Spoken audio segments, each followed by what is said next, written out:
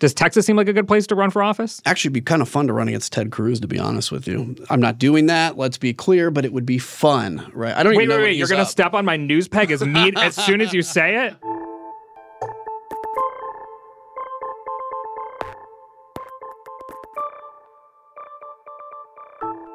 Hello and welcome to the 538 Politics Podcast. I'm Galen Druk. After January 6th, 10 House Republicans voted to impeach then-President Trump for incitement of insurrection. Of those 10, 6 sought re-election and only 2 won. Other GOP lawmakers spoke out against Trump's behavior, but have largely ceased to criticize him in the time since. Nearly 3 years later, it seems clear that Trump won any rift there was in the party. 57% of Republicans nationally support him in the 2024 presidential primary, and he remains broadly popular with the party's voters. His favorability rating is at nearly 80%.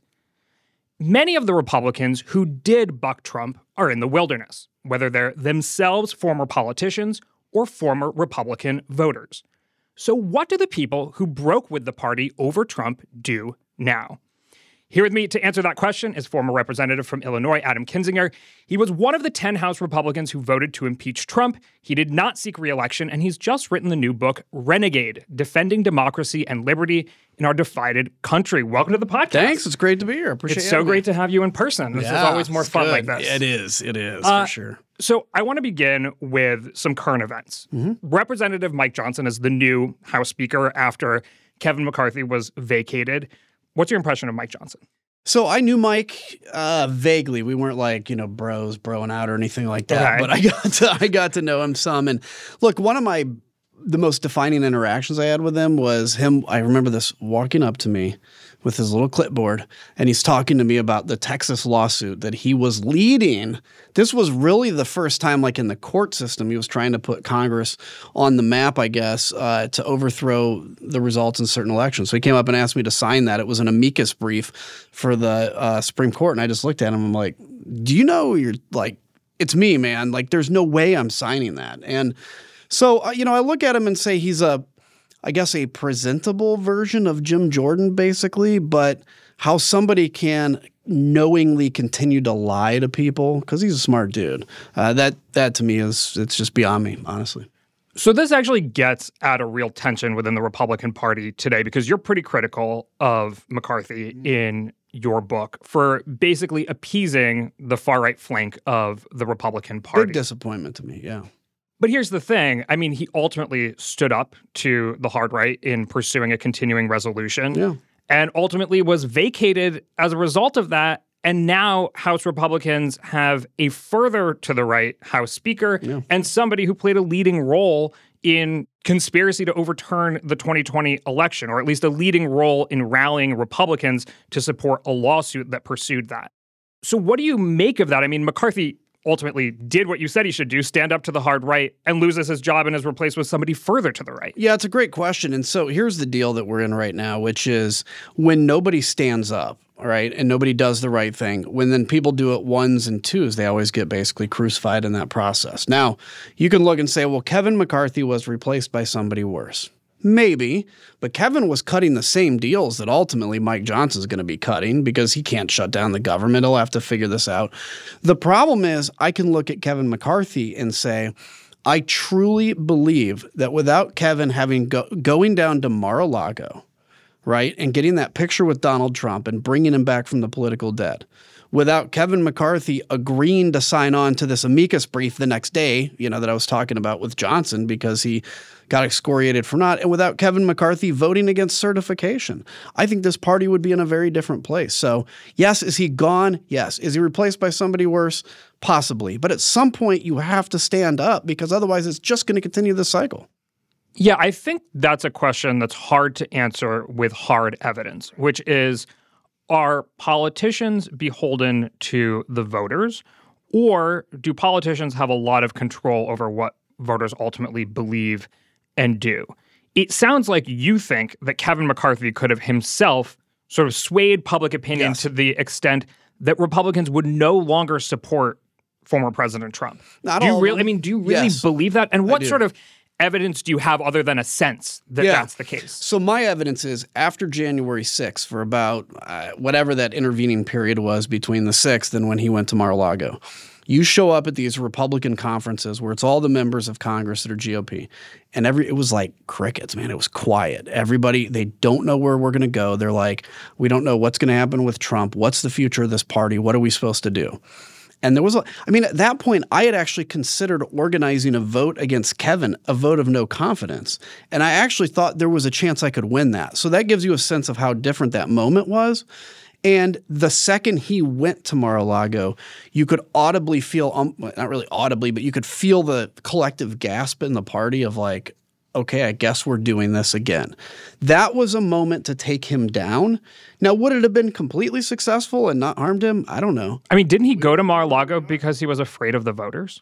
He went to, partially because he had to make a decision like, I want to be speaker. I'm investing in the long term. And could he have fought and become speaker? Maybe not. Could he have made a significant difference in the party? I absolutely, without a doubt, think so. He may not have been the salvation of the party had he done the right thing, but he could have put us on a much better path. Ultimately here, what we're talking about is who controls what happens next in the Republican Party. And it seems like when Republicans have tried to break with Trump, it's worked out pretty poorly for them. Yeah. Well, you're no longer in Congress, for example. Right. And that ultimately Trump has won. But it sounds like you're blaming individual Republican lawmakers themselves as opposed to maybe just this is appealing to Republican voters. Do you think this is appealing to Republican voters? Oh, I do. I think it's all of it. But here's the problem is leaders have got to lead. I know that sounds like an overused analogy, but there's a reason that it's called leadership, right? Because you have to influence. So let's take Donald Trump being indicted on all these different charges. He gets indicted. Everybody watches a few days later the first GOP debate. So Donald Trump is the tier 1 influencer for, opinion, GOP opinion. Who are the tier 2 influencers? People also going to look at all those people on that debate stage. Every one of those people on the debate stage, with the exception of a couple, Asa and Chris Christie, said, this is a witch hunt against Donald Trump. There's a two-tiered system of justice. Even Mike Pence said this, by the way.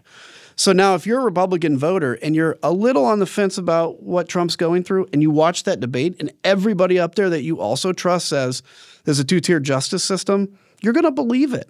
So could they, obviously it's like multiverse, right? Like Family Guy. You can't prove that the universe would be different, but I can prove it couldn't be much worse had we actually stood up, had people stood up. How do you maintain a criticism of Trump without getting coded as a Democrat? Because frankly, Chris Christie, Asa Hutchinson, and even Mike Pence get coded in Republicans' minds. You can see this in the polling as basically Democrats. Yeah. Their approval is underwater. They don't trust them on pretty much anything. And so bringing these criticisms, when you're siding with the Democratic Department of Justice, it's hard to bring Republican voters along with anything else that you're saying.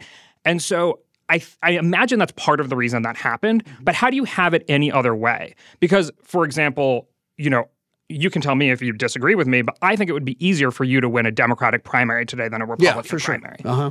So what do you do? How do you do it from the inside of the party without literally getting coded as a Democrat by Republican voters? I think the coding as a Democrat is probably just par for the course in the moment we're at right now, because the Republican Party, I would argue, really is not based on anything in principles anymore. There's really not a concern for spending when we were in charge. They like Russia all of a sudden now. Well, that wasn't the Republican Party I remember. Now they want to support Israel, but only if they cut the IRS by the same amount of money. And so if you go against the only organizing principle, sadly, in the GOP generally right now, is Donald Trump. Whatever he says goes. It's like a commitment to him. And so, of course, if you oppose him, regardless of what your views are, look how conservative Liz Cheney is, right? But you get coded as the other side because you're outside of the tribe. You're outside of the cult. How do you change that? You're not going to do it in the next month or two. The Republican Party is probably going to continue to lose. I think they have to continue to lose to wake up. Donald Trump's got to go away in whatever form that is. And then there has to be a new inspirational person that comes along and changes the tenure. A Ronald Reagan for the Republicans or a Barack Obama for the Democrats that can, initially go on that stage and debate and everybody's like, I hate him, he's a Democrat. And then all of a sudden, Maybe he's making some sense. Maybe he's driving us to a vision that's bigger. It doesn't happen organically. It happens with leadership. Do you consider yourself a Democrat? No, I don't. I consider myself a Republican still. I call myself a homeless Republican because I certainly don't feel like I belong to this Republican Party. The second I give up the title Republican, obviously, I lose the ability to, I think, very rightly criticize this party. My hope is it returns to what my vision of Republicanism is. But, I think there's one issue on the ballot in 2024, just one issue, and that is democracy. Does it survive, or do we continue this slide to authoritarianism? So I'll probably vote for a Democrat. Doesn't make me a Democrat. I've heard you already say on your book tour that you would vote for Biden over Trump. I could see you. That's where you were leading to. Would you vote for Biden over Haley? I don't know. And that's, it depends on, I like Nikki Haley a lot. I like Chris Christie a lot. If she actually could pull off winning in the primary, I'd probably vote for Nikki Haley. What are the things I dislike about Nikki Haley? Well, not a ton, except that she's not standing, and I get the politics of it. And this is that whole getting coded as the other side. Yeah, you've got to defend Donald Trump, but at the same time, it's the continuing of defense of him, which makes him almost, invulnerable. So yeah, I would certainly consider her, but I want to hear what she has to say about that because again, that justice, that defense of democracy is the most important thing. So it doesn't seem like she's going to win the primary. Yeah. So it seems quite likely that it will be Trump at this point, although we never want to be too certain about these things. You're going to vote for a Democrat. Are you going to vote for Democrats up and down the ballot? Probably, yeah. And that doesn't say, no, I don't know I'm going to because, again, anything can change. But if you're giving me the given of it is Donald Trump and it is Joe Biden, yeah, I mean, I don't even think I have to think much about that. Will you be campaigning for Democrats? It depends. I mean, I think, look, I've got my organization Country First, too, which is focused on both Republicans and Democrats that put country over party. That's how I'm going to be voting. If it's a party, though, that, there's a candidate that's going along with the platform of denying the election 2020. Think of the split screen, by the way, of a race for speaker where the base cost of entry is you have to say the election was stolen to even be considered. At the same time, Jenna Ellis is on national TV reading outright in tears how she lied to people about the very thing that these candidates running for are continuing to deny. So for me, do I agree with everything the Democrats believe? Absolutely not. I actually think I'm a little closer to the Democrats now on foreign policy, and I haven't changed at all. I just don't know where the GOP sits. So what prevents you from just being, I got to say, you sound like a Democrat. Yeah. I mean, look, I think part of it is I don't see a very healthy conservative Democratic movement anymore, right? They all end up getting beat. But I look, if I have there to me, I have no personal attachment to an elephant. I've always called myself a Republican, so it would be kind of weird to say something different. But I believe what I believe. If the Democratic Party starts welcoming people like me, I think they could be a very healthy and vibrant party. But look, I'm moderate on abortion, but I consider myself pro-life. Is there a spot for that in the Democratic Party today? I don't know. What issues are Republicans right on? I think if you look at, again, this is Republicans as I think of Republicans, because today I don't know where they're at on much of this stuff. Generally, the idea of spending less, I guess, but the track record of us was not that good on those issues. I think I know what you're trying to get to. You're trying to get me to say I guess I'm a Democrat. But there's a lot I look at affectionately. What I'm trying to do is be clear about all of this, right? Because I guess I don't understand what your position is to a certain extent, right? You could be an independent maybe, but you don't sound like a Republican. Well, my position's pretty basic, which is if I was talking to you 5 years ago and we had this exact same conversation minus the January 6th stuff, you'd be like, he sounds like a moderate Republican, right? They changed. I didn't change. And I'm not at a point where I'm willing to drop the title simply because they've gone astray. There were some really crazy people that turned the Republican Party crazy, but they didn't sound like Republicans. But they eventually pulled the party to sounding like them. We have to be able to fight for that and do it on the other side. But that doesn't mean I'm restricted. I can vote for Democrats if I want to, if I think they're better. Well, here's some policy positions maybe worth talking about. Immigration. Cracking down on illegal immigration, potentially reducing legal immigration, spending much more on border security, and ultimately building a wall along the southern border. Those are positions that are Republican positions. that the vast, vast, vast majority of Republicans agree with, right. Even people who say the election wasn't stolen. Mm-hmm. Do you agree with that position? You mean on the immigration side of things specifically? No, I mean, look, I would say I am for serious border security, not building a wall, because building a wall was just like, it's necessary in some areas, but generally there's areas where it's not, and it was a dumb line. But I think we need stricter border control. We also need more liberal, small L immigration. We need more people to come here to the United States, do it legally, get out of the shadows, be able to be on the books. And I want a guest worker program, right, in this country. I want to make sure we're a moderate immigration country that has security. And why do I say the security is so important? I've worked it as a National Guard member, and it is human trafficking down there. We talk about this as if this is nothing but just people that are seeking a better way of life, and they are, but they are being human trafficked by the cartels who are making more money on people than they are on drugs right now. I would consider my position on immigration to be moderate. I don't think Democrats necessarily would all agree with me, and Republicans wouldn't agree with me. I'm going to start a new party. You want in? Well, I mean, I think Andrew Yang already tried that. I don't know how well the Forward Party is doing right now, but I mean, what do you think the solution is then? I think the answer is eventually the party that learns to try to draw the center back in, I think will build a governing majority for at least the next decade. And this is the battle, I'll speak frankly to the battle the Democrats have right now. There is a strain under the age of 30 of Democrats that are expressing, for instance, anti-Israeli, pro-Hamas sentiment. Now, 5 years ago, Dana Rohrabacher was the only pro-Russian in the Republican Party. And everybody's like, he's just like, don't pay attention to Dana. That's Dana Rohrabacher. Well, I'm hearing that from my Democratic friends right now about some of these issues. And it's like, listen to me, that can grow if you're not careful. And so I think the Democrats have done a better job of pushing back against the extremism. But again, let me ask you, what if somebody who is pro-life decides to run as a Democrat? It hasn't worked very well in the Democratic Party, and so that's the question. But whoever gets the moderates and gets the center, I think will be in the majority for a long time. I mean, lately Republicans have stopped running as pro-life too. Yeah, that's true. I know. I mean, and I don't even think, for me, like abortion isn't the driving issue, but I think it's the most controversial that comes out as a good example. Well, you have some that are almost running as extreme pro-life now, because the new thing to being a conservative is, can you be angrier than the other person? And if you're angrier than the other person and more extreme, you're more conservative. Today's podcast is brought to you by Shopify. Ready to make the smartest choice for your business? Say hello to Shopify, the global commerce platform that makes selling a breeze.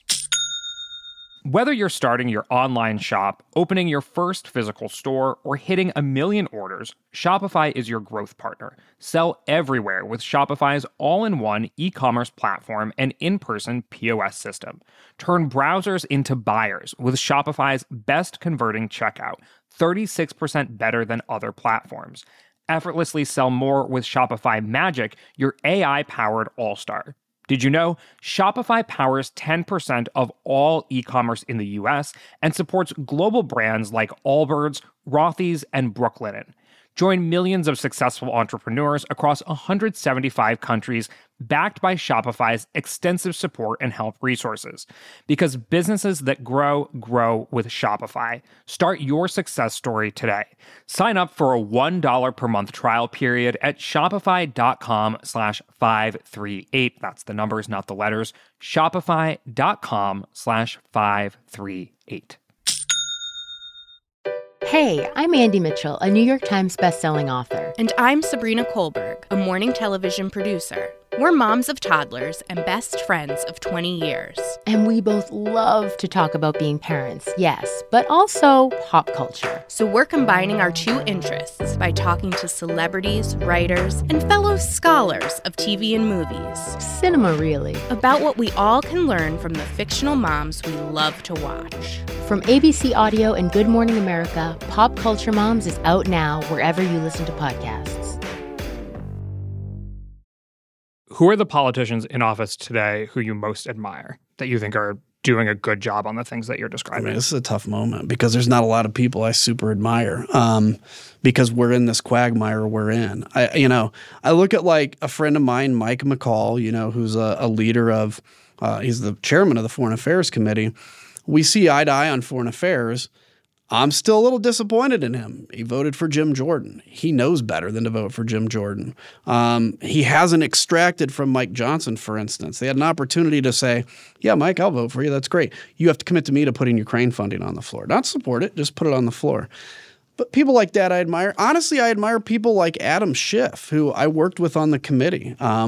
I dubbed him immediately Adam Sr. so that I could be Adam Jr. It was an age joke, and it was awesome, and it lasted the entire time the committee existed. But we got along well, and I respected him as being legitimately concerned about where this country's at. The old January 6th thing was a game-changing view for me because I realized that Democrats, and I always got along with them, but they actually care about democracy. It's not a facade. So you were one of two Republicans on the January 6th committee, and I want to read a quote from Monmouth on a write-up of one of their polls after the committee concluded its hearings. The House January 6th committee has tried to make the case that former President Donald Trump bears direct responsibility for what happened at the U.S. Capitol last year. The latest Monmouth University poll, though, suggests it hasn't moved the needle with the American public. In general, public opinion stands pretty much the same as it was before recent headline-grabbing testimony of former presidential aides during the last three public hearings. This is true of both Trump's culpability in the attack on the Capitol and claims of election fraud in general. In fact, Trump's favorability rating is nearly identical to where it stood immediately after the 2020 election, and 4 in 10 Americans would lean toward backing a comeback bid in 2024. And that's not just Monmouth, it was repeated across different polls. What do you think when you hear that? Well, look, I think it's obviously we were hoping to be able to change particularly within the GOP, that thing. The country was already so polarized that the idea of you're not going to convince any more Democrats, for instance, and independents were fairly convinced. But yeah, I wish we could have made a better inroad into Republicans. But I've come to believe you could actually have God, Lord Jesus himself come down and sit at that thing and say, I know Donald Trump launched January 6th, and all of a sudden Jesus would be a rhino on Fox News, for instance. And what's happening there is just it's become a tribal identity. So did we break through to Republicans? No. Do I think we broke through to the American people? Yeah, I do. And I think one of the concerns I had is my kid, when he's learning about this in history, is he going to hear any conspiracy theories as part of the narrative? I don't think so now because I think we got to the bottom of a lot of it.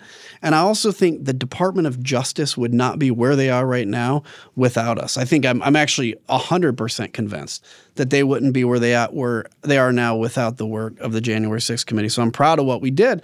Yeah, I wish we could have turned to more Republican voters, but I have no regrets about doing it. You said it's a tribal identity now, which kind of gets at maybe your broader point, which is there are two views of what should happen next for people who view the world the way that you did. One, we need two healthy parties. We need to reinvigorate the Republican Party in a way that makes it strong and healthy, and so that it's not sort of a question of whether democracy is on the line when you have an election. Or you say the Republican Party needs to be vanquished, the Democratic Party needs to be emboldened, empowered, everyone needs to get behind the Democrats, and that's the only way the Republican Party will cease to exist and something new will be born. Are you in that latter camp? No, because I don't think first off, I think there are ways the GOP can come out without that. Right now, if I'm looking at it and say, what is the most likely option to fix the Republican Party? It is defeat. But I also don't think it's going to be defeat into the ashes and then something new is reborn. I believe it's going to be defeat to the point where somebody can come along and present to the base voter a message that's actually compelling again. Imagine again, let's take for Republicans, a Ronald Reagan type person that can come along and give people inspiration. So I don't think it necessarily needs to burn to death, but I certainly think it needs to take a few more punches to the face. So, very illustrative. You have plenty of experience with the Republican Party, especially with the Christian right in particular. You talk about the environment in which you were raised in your book, which was very religious, no secular music, no dancing, no shorts. Oh, yeah. Women are subservient to their husbands, etc. You also, of course, had the experience of family members writing you a letter saying that you would join the devil's army in flouting Trump after January 6th. This is not something that's foreign to you. Right. When you look at polling, what you see when it comes to the why, why might Republicans support Trump in this way? You see there's one Echelon Insights poll in particular, which is a polling firm. We've talked to the pollsters from that firm plenty on this podcast. They're Republican aligned. They asked the question, what is the goal of politics? Is it to enact good policy, or is it to ensure the survival of the country as we know it? Now, Republicans say 46 to 25 that it's to ensure the survival of the country as we know it. Democrats say it's to enact good policy. Mm-hmm. Can anyone like a Reagan type who's going to talk about small government and morning in America appeal to voters who believe that their way of life is on the line? I think possibly. That's not going to be an overnight thing, and it's not going to be super easy. But look, we have trafficked, I say we collectively as Republicans have trafficked in fear to raise money, right? Each politician can play with the fire of fear a little bit, but you've got to know when to kind of douse that and when to bring a dose of optimism. We haven't done the dose of optimism in quite a while. And so it's not like overnight people are going to go from, okay, our way of life is threatened. Now we just want to enact good policies. But I think over time they can. Why do they feel their way of life? Because that's what everybody's telling them. Do you think there's any truth to it?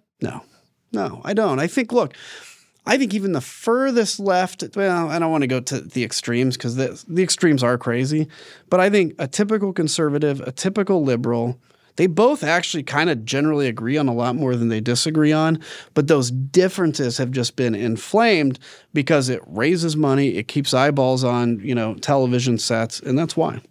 So basically you think Republicans can be convinced to not believe this through leadership that doesn't deliver those messages and media that doesn't deliver those messages? Yeah, I hope. You went through the experience of riding a Tea Party wave into office. You won in 2010 with the endorsement of Sarah Palin. And by the way, I didn't ask for her by the way, you didn't ask for it, but of course, she foisted it upon me, but I took it because it was great. It raised money. And of course, being on that side of a wave is fantastic, right? I mean, you vanquished your opponent by double digits. It was a Democrat, I should say, in suburban Illinois. You win in 2010. You take office in 2011. There's a quote in your book, though, where you say, referring to the 2012 election, although the Democrats' sins were real, to my distress, they were not as numerous and outlandish as the ones coming from my side. And I sometimes felt like I was working with people who, in a phrase often attributed to Mark Twain, quote, refused to let the truth get in the way of a good story. Right. So that was 1 year after you were sworn in. Yeah. I mean, did you feel like you were working with a bunch of liars most of the time that you were in Congress? No, because the battle, what we saw, for instance, with the last speaker battle, this dynamic has always existed. Okay, there's always been the same factions in the party. Just like the good guy faction, which I think, we'll call it the moderates, just moderates in tone, not necessarily policy. We were able usually to win. And we'd see the rise of these kind of extremists, but they may move policy in a bad way or whatever, but we were able to win generally. So, yeah, I mean, that was always a big fight, but I didn't necessarily think of everybody as a bunch of liars at the time, but I saw a dynamic that was frightening, which was that you put a bunch of people in a room and give them all hand grenades, right? You're all equally powerful. If somebody's willing to pull the pin, they become more powerful. And that's what you have in that dynamic in the GOP, where somebody's willing to vacate the speaker, right? Somebody's willing to put friggin' Jim Jordan up for speaker. And all of a sudden you do this stuff and it's like, people are like, okay, I get it. Let's get along, because they're not willing to pull the grenades either. We all have to pull the pin on the grenade, I guess. What was the pin pulling moment for you? For when I pulled the pin? I mean, there were a number of them. Like, I've spoken out against Trump when he would say crazy stuff, like he retweeted something about civil war or whatever it was, the S-hole countries thing. And the real pin pulling moment, the specific moment is the night of the election in 2020. But you voted for him in 2020, I did, right? And I didn't vote for him in 2016. I'm the only person in America that did that, by the way. That's not true. I have been out on the trail and talked to folks who voted for Trump. They like the economy. Yeah. Mine was a cowardice. I voted for him out of pure cowardice because I didn't want to deal with the last 4 years not voting for him. I had dealt with everything I dealt with. And, let's be honest, Biden was going to win Illinois anyway. And I'm like, I'll just vote for him so I don't have to lie about it. And yeah, it was a cowardice move. But that night is when I pulled the pin. Because the second he said, stop the vote, And and a few months before, he was saying this was going to be stolen. By the way, I should have seen this. Well, he said it was going to be stolen starting back in 2016. Yeah. I mean, that's he always thinks it's going to be stolen. But when I saw that, it's like, okay, the thing I do know really well, I know foreign policy well, and I know that democracies can survive as long as you have a basic level of trust, and that's trust in the election system. Because countries where we try to help that don't have trust in their elections, like it never works. You got to fix that first. He had convinced at that moment, half of the country almost, that the elections were broken. You don't come back from that. And that was my red line. Look, you had implied something about, is a congressman supposed to do what their constituents want or what they want? It's both. But I have never once sworn an oath to represent my district. I never swore an oath to do what my district wants. I swore an oath to represent and defend the Constitution. And when this crossed that line, which I believe it did even the night of the election, that's when I pulled the pin. You described your vote for Trump in 2020 as a point of cowardice. Yeah. So that you wouldn't have to lie later on and say, oh, I did vote for Trump. My assumption is that has something to do with your future political career. Yeah. So that you could win a Republican primary going forward. At that moment in time, what was the higher office that you wanted? So at that time, I was actually starting to look at, I was fairly convinced I didn't want to run for the House again. Because I had 12 years, a long time. And I started to look at, the governor's race or potentially the Senate race in Illinois. And I know there was a lot of concern, frankly, from Pritzker that I would run against him, and I think Duckworth as well. So during that about November, December timeframe, I think we had done a poll, as far as I know. I was starting to talk to some of the big donors and see if this was going to be possible. But the second the 6th happened, I knew that was gone. I either had to choose at that point to go along to get through a primary or actually take a stand. And I don't want to sound too, patriotic in this, but my honor would not have allowed me to be able to ever tell my kid, who's 2 years old now, to do the right thing even when it's hard, if I was unwilling to do that. So what's next for you now? Right now, I don't know. I mean, I'm going through this kind of 1 year of taking a look at, everything we went through the last couple of years had an impact. And I use the equivalent of when you're in war, nobody has PTSD in combat, right? It's afterwards. And I don't have PTSD, but I feel the impact of that last couple of years. I would have told you 5 months ago that I probably never intended to get back in politics again, personally. That's changed. I'm kind of like finding that energy again. It's not going to be anytime soon, but we'll see where it goes from here. Which party will it be in? Who the hell knows, man? Well, okay, so I read in your book that you were writing the book from Houston. Right. Would you consider changing states and running elsewhere? I imagine yes. Does Texas seem like a good place to run for office? Actually, it'd be kind of fun to run against Ted Cruz, to be honest with you. I'm not doing that. Let's be clear, but it would be fun, right? I don't even know. Wait! You're going to step on my news peg as soon as you say it? I would love to run against Ted Cruz because that to me would just be it would just be like the most complete con artist in politics, like one of them. To be able to run against his face in public would be amazing. But it sounds like you would like to. I would like to, but like right now, I'm not in a position to. I've got a young kid. I've got to kind of come down from the last couple of years. But if there's a moment that comes along and the timing's right, yeah, absolutely. In 6 years? Potentially, yeah. Do you think you'll stay in Texas? I don't know. We made a decision kind of accidentally to stay in Texas. So I had sold my house in Illinois when the threats were coming in and my address was out there. My in-laws have a place they're not in Texas. So we stayed there as we tried to figure out what's next and didn't feel like moving too far. So we ended up buying a house in Texas. So for now we're there, but anything can happen. For somebody with your politics, how might they run for a statewide office in Texas? Well, I think if somebody was going to do it like me, I think what you want to look at is, first off, if you're a smart Democratic Party, you'd put somebody like me as your candidate, right? You'd put them through the primary because, I'm sorry, Beto is not going to win Texas. If you get a conservative Democrat, you could win Texas. If you're a Republican running in that, it's tough. It's a pretty crazy party in Texas right now. But I think you just have to run honestly and put it out there and try to turn out as many not Republicans into Republican primaries as you can. But I think it would be pretty hard. But I have not made a decision, and I haven't made a decision based on a future political move in like 10 months, including whether I'm living in Texas or not. Okay. But I can sort of piece together, have you stayed up at night ever thinking like, No. what would it be like to run No, not really. as a Democrat in Texas against Ted Cruz? I mean, no, but I will tonight now because you've like have it in my head. I'm like, what would it be like to run as a Democrat against Ted Cruz? The question is, would the Democrats ever elect, you run against a liberal Democrat and then, you're an Adam Kinzinger type. Would they elect? I don't know. I think Democrats are more pragmatic on that decision making than Republicans are, but I don't know. And honestly, whatever. What does that mean? What's whatever mean? Whatever means I'm just not in a place right now where I have the energy, the desire, to the spirit to get involved. But if that ever comes along, it's probably not going to happen from me having this 10-year plan, because I've been through 10-year plans before. It would be just like, this is a good moment. And by the way, maybe I should do this. Do you read the New York Times review of your book? No, I haven't read it. They described it as a campaign book in search of a campaign.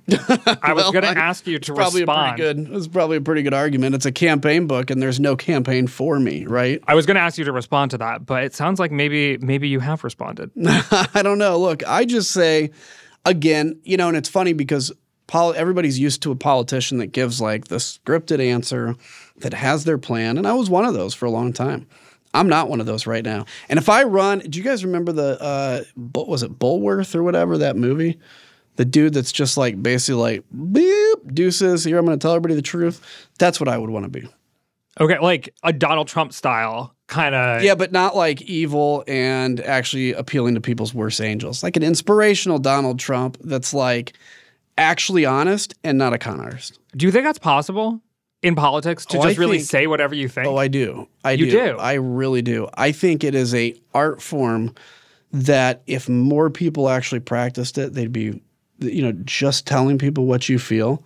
Like, I think it would be really successful. But you get surrounded by consultants that just tell you, be careful if you say this, be careful if you say that. What's something that you've wanted to say but felt like you couldn't say because you've had to pull back and be a politician? Well, I think guns is an important, that's a good example of, I've moderated on guns personally in the last couple of years. I voted for like universal background checks, which made me a complete sinner, by the way, in the Republican Party.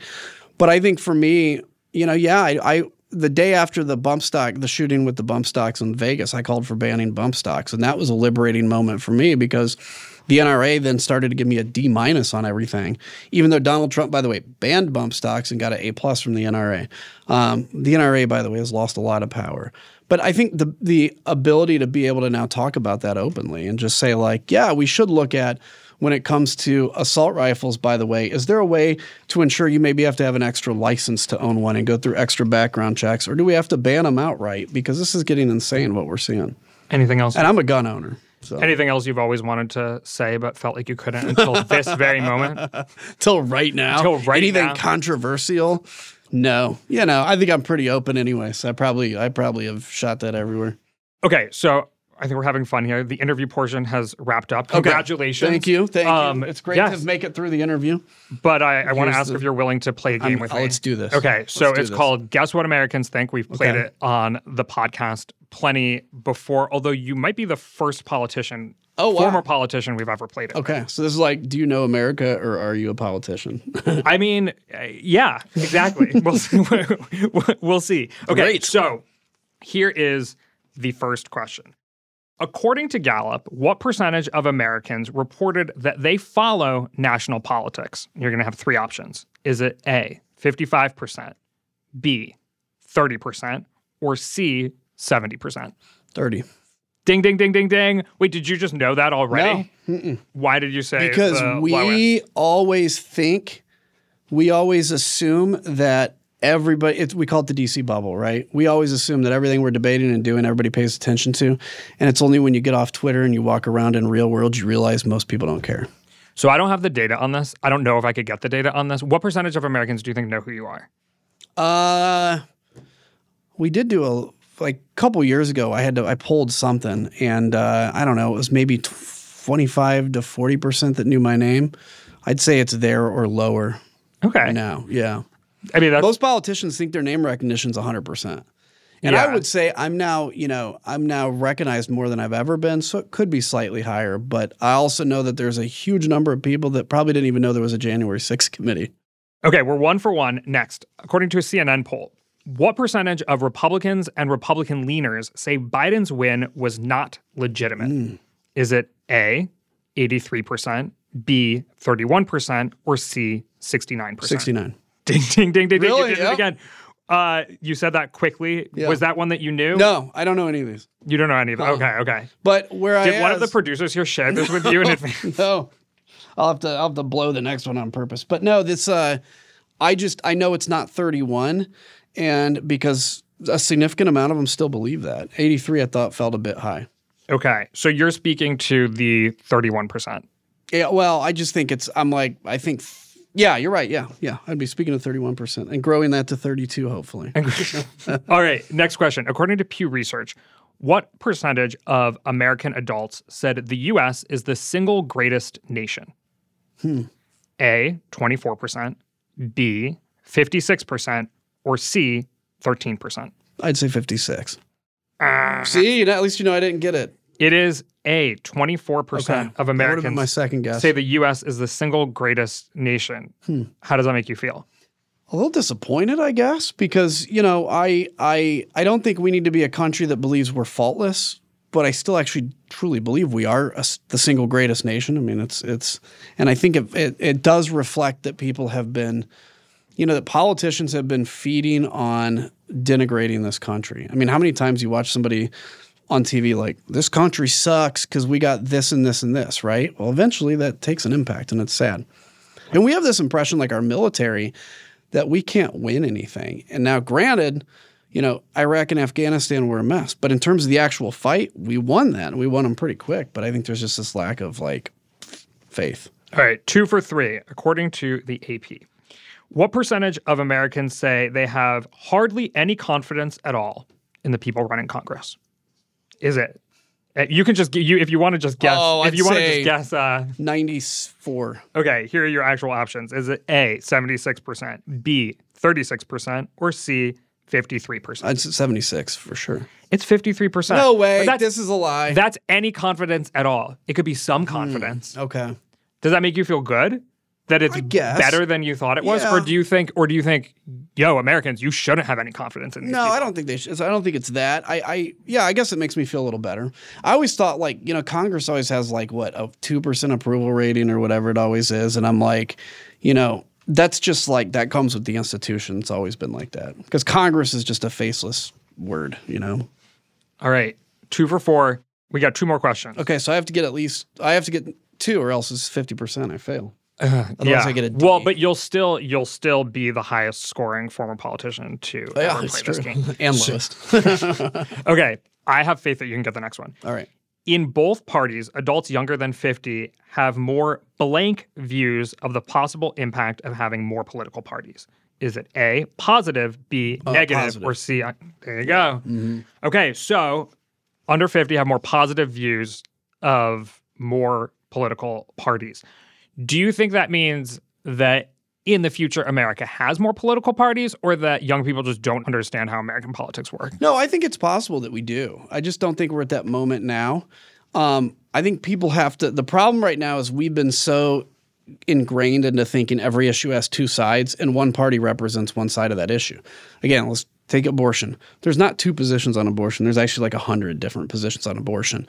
And – if somebody runs as a different party, you're going to have to break people out of that mindset of, oh, well, if he's this then I don't agree with that, so I have to go to this other party. I think it's a broader kind of way of thinking than just I like this guy. Oh, that's cool. Oh, he's pro-life. Oh, I'm out. I'm not pro-life, right? And that's what happens inevitably with all these things. Well, but for a long time, didn't America just have tolerance for a diversity of views within the parties? Yeah, but we also we had 4 parties, really. I mean, we had a moderate Republicans, conservative Republicans, moderate Dems, conservative Dems, or liberal Dems, and they made coalitions. So I think by nature they had to, but the parties have self-selected themselves to the point where every issue is a litmus test now. Do you think it would be easier to have a multi-party democracy in America or just reinvigorate the diversity of opinion within the two parties? I think it would be easier to just reinvigorate that diversity. And that takes a conscious decision by parties to not self-select, which is hard to do in a primary system. But I don't have a lot of faith that's going to happen anytime soon. Okay.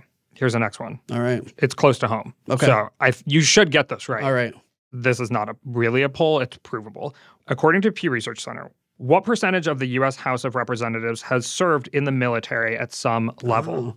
Is it A, 18%, B, 25%, or C, 33%? 18.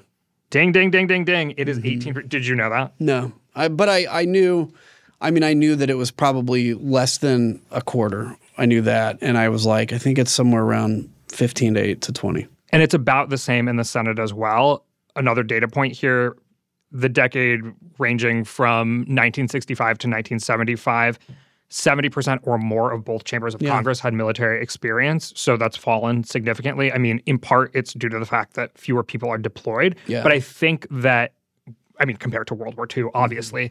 But I think in part, it's also selecting for the kinds of people who serve in the Congress today, which tend to be significantly wealthier, more educated, et cetera, than the population at large. What do you think of that? I mean, do you think, having served in Congress, do you think that your military experience is a perspective that needs to be better represented in Congress? Or do you think like, hey, 18% is good and we need a diversity of views? Look, I think 18% is actually it's overrepresentative probably of veterans in the country. I think it's like 1 or 2% of people maybe that are veterans, but I think that's good. I think you can't. Yeah, there are veterans that don't that are as partisan as you can get, right? Even in my party, particularly in my party.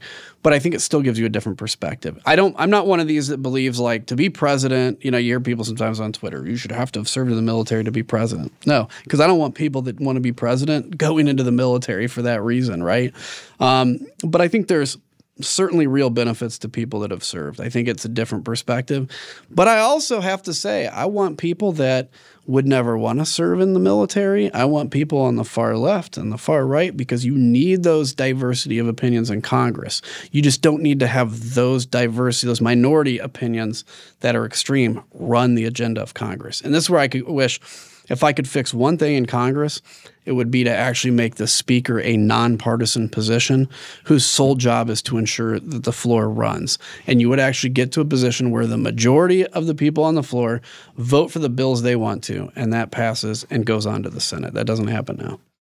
All right. Well, thank you so much for great. chatting with me today. I really appreciate it. Thank you. My name is Galen Druk. Tony Chow is in the control room. Our producers are Shane McKeon and Cameron Chertavian, and our intern is Jayla Everett. You can get in touch by emailing us at podcasts@538.com. You can also, of course, tweet at us with any questions or comments. If you're a fan of the show, leave us a rating or review in the Apple Podcast Store or wherever you listen to your podcasts, or tell someone about us. Thanks for listening, and we will see you soon.